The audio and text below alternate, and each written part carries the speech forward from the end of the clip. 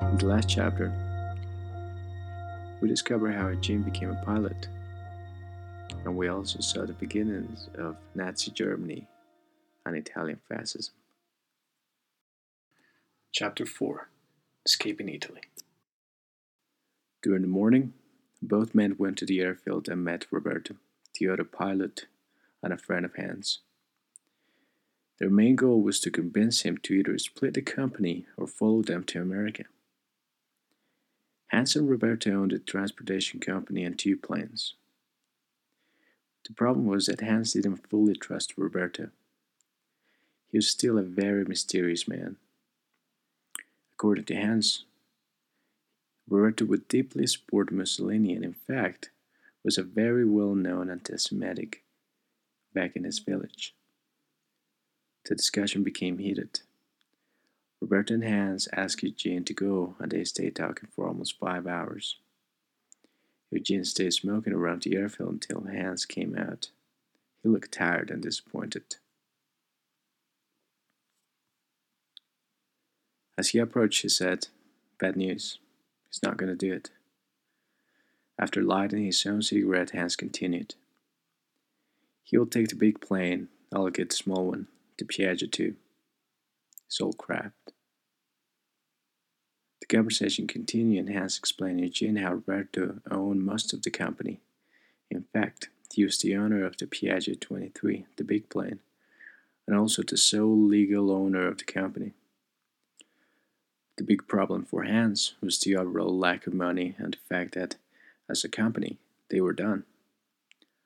All of a sudden, Hans was starting from scratch. And what was worst, Eugene's job hours had been cut by half. By the time they left the airfield, both men felt sick. Their plans were shattered, and what was worst, their lives have changed completely, especially for Eugene. Being a pilot in Italy back then resulted in very high income. The problem for him was that he didn't save a lot, and he didn't accumulate enough during the last years. All of his savings have been taken by his mom's breathing problems and his dad's funeral. His mom was getting older, and she could only bake once per week. The years of open generated smoke had caused her several breathing problems. She was always sick, and Eugene was always forced to get her expensive medicine and expensive appointments with the local doctor. When they arrived at Hans' home, they went straight to the kitchen. Hans sat for a second, smoked a cigarette. Both men were quiet. After a couple of minutes, Hans stood up, went to his bedroom, and locked himself inside. Eugene barely noticed it. He was too tired and concerned. After a couple of minutes, Hans came out. He was holding a box. As Hans sat in the table, he looked excited. He opened the box and started searching for something. After a couple of minutes, he stopped and suddenly said, "I got it. The UK and then the US." Eugene was still lost and asked Hans what he meant. Hans replied, "I got a friend in Bristol, England. We just need to get there, but we need to go now." Eugene was still lost. Then Hans showed Eugene the piece of paper he had taken from the box. The paper contained a name and an address in Kingswood, Bristol. "That's where my friend is," Hans said. "He's a fellow pilot. He left Germany a long time ago when the whole Reichstag fire happened in 1933. He was Jewish. His family business was vandalized and he had to flee Germany. He can help us, I'm sure, but we need to go now. We can take the plane to France and then go across the channel. I have done it twice or 3 times. I think we can do it during the night." After he finished, he grabbed a bunch of cash from the same box and left it in front of Eugene. All of a sudden, Eugene stood up. He was still confused, and he started asking questions. "How about crossing the border? How about paperwork? How about my mother? The plane won't fit us all." Hans kept looking at the paper and said, This is the only option. Without a license, we can't do anything. We need to go. I need to go. The kitchen got quiet again. Eugene went to smoke and Hans went back to his room. After a couple of minutes, Hans came back. He said, "We can send her through France. I mean your mother.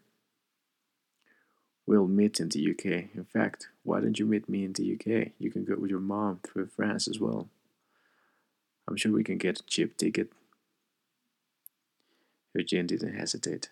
He agreed.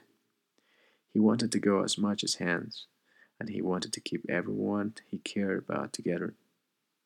Eugene said, "I'll meet my mother tomorrow. She's stubborn, but she will follow us." So it was agreed. They had to save some more money and work out the details of the trip. Eugene had to save a lot more, and Hans had to sell his flat. It was midnight when Eugene left for his house. He was tired, but a bit more enthusiastic about the whole thing. He just wanted to rest. At 7 a.m., Hans was already on the way to the airfield. He would wait for Eugene to come. At 8 a.m., Eugene was already on his way to his mother's house. As he arrived, his mother received him as usual. As she approached to give Eugene a hug, she started to cough. It was a very dry cough she had had in the past. Eugene immediately picked up on that and asked her if she was feeling all right. As they sat in the small kitchen, Eugene's mom, called Sophia, started to cough again. She was sick again. She had gone to the doctor 2 days ago and had gotten some medicine. She was weak and pale. Eugene tried to cheer her up, telling her about his latest flights, even though he hasn't flown lately. He lied, but it worked. Sophia was happy to know his son was doing well. After some time, Eugene dared to tell her his plans. Sophia was not surprised. She knew her son and had seen his reaction at Christmas when they unpacked their gifts. Although hesitant, she agreed. Sophia didn't know anything about the United Kingdom, and even less about America. But she knew that Italy was becoming a different place. Fascism was coming, and conflicts were about to happen. The plan was set. Eugene and Hans met during the afternoon and planned on going to France and then to the UK in May 1939, just a couple of months later. Hanz and Eugene managed to get their operation license back in February 27, 1939. By then, the airplane was mainly used by military airplanes. In fact, Eugene recalls 2 times when VF-109s would arrive to the airfield from Germany. They were training. The German pilots would often sit and talk with Hans. After getting their license back, Hanz and Eugene struggled to get some work. Roberta had moved to the south and was working from a smaller airfield near Milan. Eugene and Hans were the only civilians working from the airfield near Inveruno. Every once in a while, they would get a full plane. More often than not, they had to fly on severe weather. That was the only kind of flights available for them. It actually took longer for them to save enough money to fly and go to the United Kingdom. By April 1939, Eugene, Sophia, and Hans were living together at Hans' flat. They have sold almost everything and had agreed to keep the flat as the last resort. Everyone's hopes relied on getting to England, but getting there was not easy. The plane was old and unreliable by that time. Most of the money they earned was spent on new tires for the plane. They had to overhaul the plane twice during the last 2 months as well. May came, and with that, more bad news for all of them. During the latest flight, the plane had suffered a severe engine damage. The plane was grounded and the plans shattered. During the last months, Eugene and Hans' relationship had gone bad. The pressure of their job and their hopes to get to England had separated them. The last accident, which happened when Eugene was flying, made things worse. They would barely talk, and Sophia had tried to talk with them, but it was impossible. May 5th, 1939. Eugene woke up as usual. He was sleeping in a small sofa next to the kitchen. As he woke up, he saw his mother crying next to the window. He stood up and saw a small note next to the table in a box with some cash. The note was from Hans. He had left. The letter read, I need to get there. I'm running out of time. I'm not even sure my friend is going to be there. I can't be responsible for the two of you. I wish you all the luck in the world. I left all the money I had for you and your mom. Please take care of yourself. I need to go. Try to get to England. You know the address. I'll be in Kingswood, Bristol. Please come. It was at this time that Eugene understood he was not going to see Hans or the plane any time soon. He remembers hugging his mother and preparing some coffee. He reassured her and told her she could get a job with Roberto down in Milan. He went to Hans' room and saw it empty.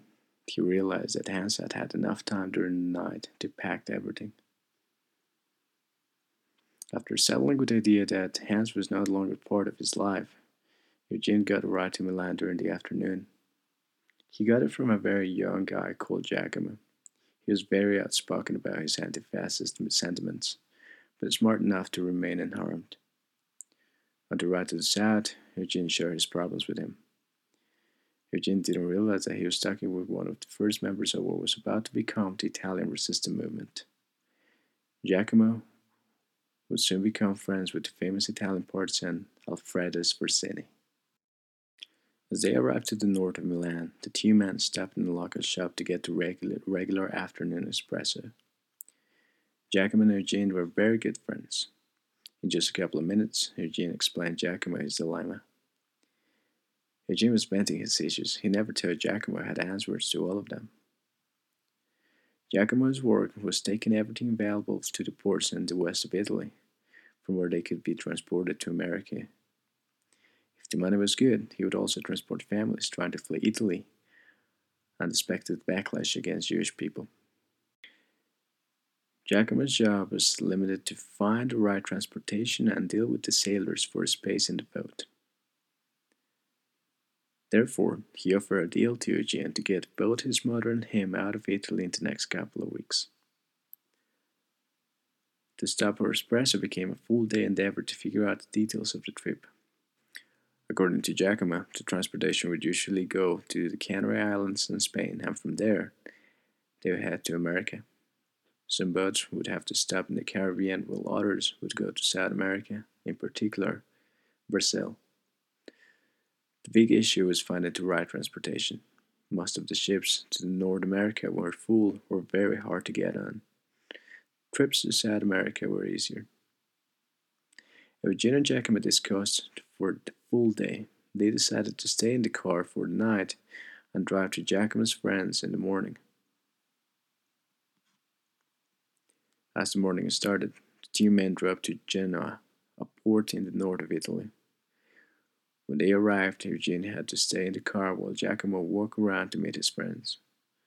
After just a couple of minutes, Giacomo arrived. He said, "There's actually a transportation next week. A lot of people are going. Actually, there are two. One boat is going directly to America and the other one is going to Brazil. From there, they will take you to North America." Eugene immediately paid Giacomo for the transport direct to North America. It was all great. Giacomo received a small fees, and the two men drove back to Verona. As the car pulled out next to Eugene's house, or Hans' flat, the dust of the street went up and filled the kitchen where Sophia was standing. When Eugene opened the door of the kitchen, he saw his mother coughing again. She had visitors. The priest and one of the nuns were speaking and drinking some coffee. Sophia looked at Eugene and told him to sit. His mother always sounded hesitant about the trip. As she started to talk, Eugene's worst fears became reality. His mother didn't want to go to America. She argued that she was old and fragile for a boat trip to another continent. She said how she would become a burden for her son, and that no matter what, she would feel better at home. Preston now supported her and promised Eugene to take care of her. She was an old woman, and the priest had traveled enough around the world to understand the hardships of traveling, especially on those boats. It didn't help to hear Eugene's new plans, which involved weeks of traveling, probably to South America. At the end of the day, everything was decided. She was going to stay in church. Sophia would work in the garden and help with everything else she could. Eugene was sad, but the priest managed to convince him. The next couple of days were busy. Eugene wanted to leave everything settled and create a series of plans and locations to meet his mom if everything went wrong. He knew his trip to America may take a couple of years, but he was confident to come back to Italy and find his mother. The church was very respected, and by then, nothing bad had happened to any member of the Catholic Church. Moreover, his mom was loved by the town. The week went by with a lot of visits, some visits to the church, some dinners with friends, and walks with his mother. Everything had to be secret. The trip to America was kept in secret and camouflaged as a trip to the South to get some employment. The last night, Eugene and his mother stayed talking until late. She went to bed around midnight.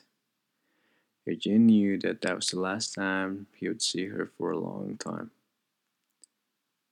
In the morning, on a Friday, the trip began. Before he left, he grabbed almost all of the money he had and left it in the table with a small letter to his mother. The letter was long and would tell of how much he loved her. At the end, he wrote the name of 2 cities he was expecting to leave in the US, if he could. He wrote New York and also Philadelphia. When Eugene and Giacomo arrived to Genoa, there, a small boat was waiting for them. The crew didn't look that friendly, and the boat was smaller and older than imagined. There was a family of Jewish Italians taking the boat. They had paid much more than Eugene and were allowed to basically take all of their possessions with them. On the other hand, Eugene was only allowed a small bag and 3 bottles of water as recommended by Giacomo. As Eugene approached to the old captain, he gave the money, and the captain sat and explained the trip to Eugene. Giacomo had left already. The trip was simple. They were going to go to the Canary Islands first, then Jamaica, and lastly, Florida. Food and water were provided by the crew. As Eugene didn't pay enough, he had to work a bit on the boat, cooking and cleaning every once in a while. It all happened very fast. The family of Jewish Italians were already inside. Everything was crammed together, and Eugene's place was right at the back of the boat in the starboard side. The boat was used to transport olive oil and truffles from the north of Italy and Switzerland. The boat sailed around 1 p.m. They had to stop somewhere in the north where they would stay for a couple of hours and then sail to the west with the cover of the night. None of the passengers went through passport control or any kind of control. They were effectively illegally leaving Italy. The Jewish family was composed by 2 kids and their parents, which were in their 30s. The kids were not older than 8. As the night approached, the boat sailed west. That was the last time Eugene saw Italy in a long time. The first day or 2 were simple. They were sailing and eating. The family and kids were well fed and helped Eugene spend time and forget about the fact he had just left his mother. As Eugene narrates the story, he explains that not much of the trip stayed in his memory. He remembers small bits of information, but everything he remembered is bad. After a couple of days, the food started to get worse and worse. The captain and 3 members of the crew kept most of the food locked inside a container. They have enough food for everyone, but they made Eugene and the family pay more and more for food and water. After a couple of days, the family was desperate. There was one occasion where the father confronted the captain after one of his kids was hit while trying to reach a rotten apple from the container. Eugene understood that the captain and crew were not as nice as they thought. In the face of the father, the captain hit him with his fist, and the 2 other crew members came immediately to hold the father. The beating was hard, but what was worse, it was done right in front of his kids. From that day onwards, the captain and crew locked the passengers. Eugene included, inside a boat. The wounds of the beating were bad. The father started to cough blood, and after a couple of days he couldn't stand up, and he could barely talk. After just a week, he was dead. By that time, Eugene was suffering as well, besides being constantly sick. The food was mainly some bread and vegetables, not enough food for anyone. Eugene had run out of money, so the crew's only commitment was to keep him alive. The next few days were kind of a blur for Eugene.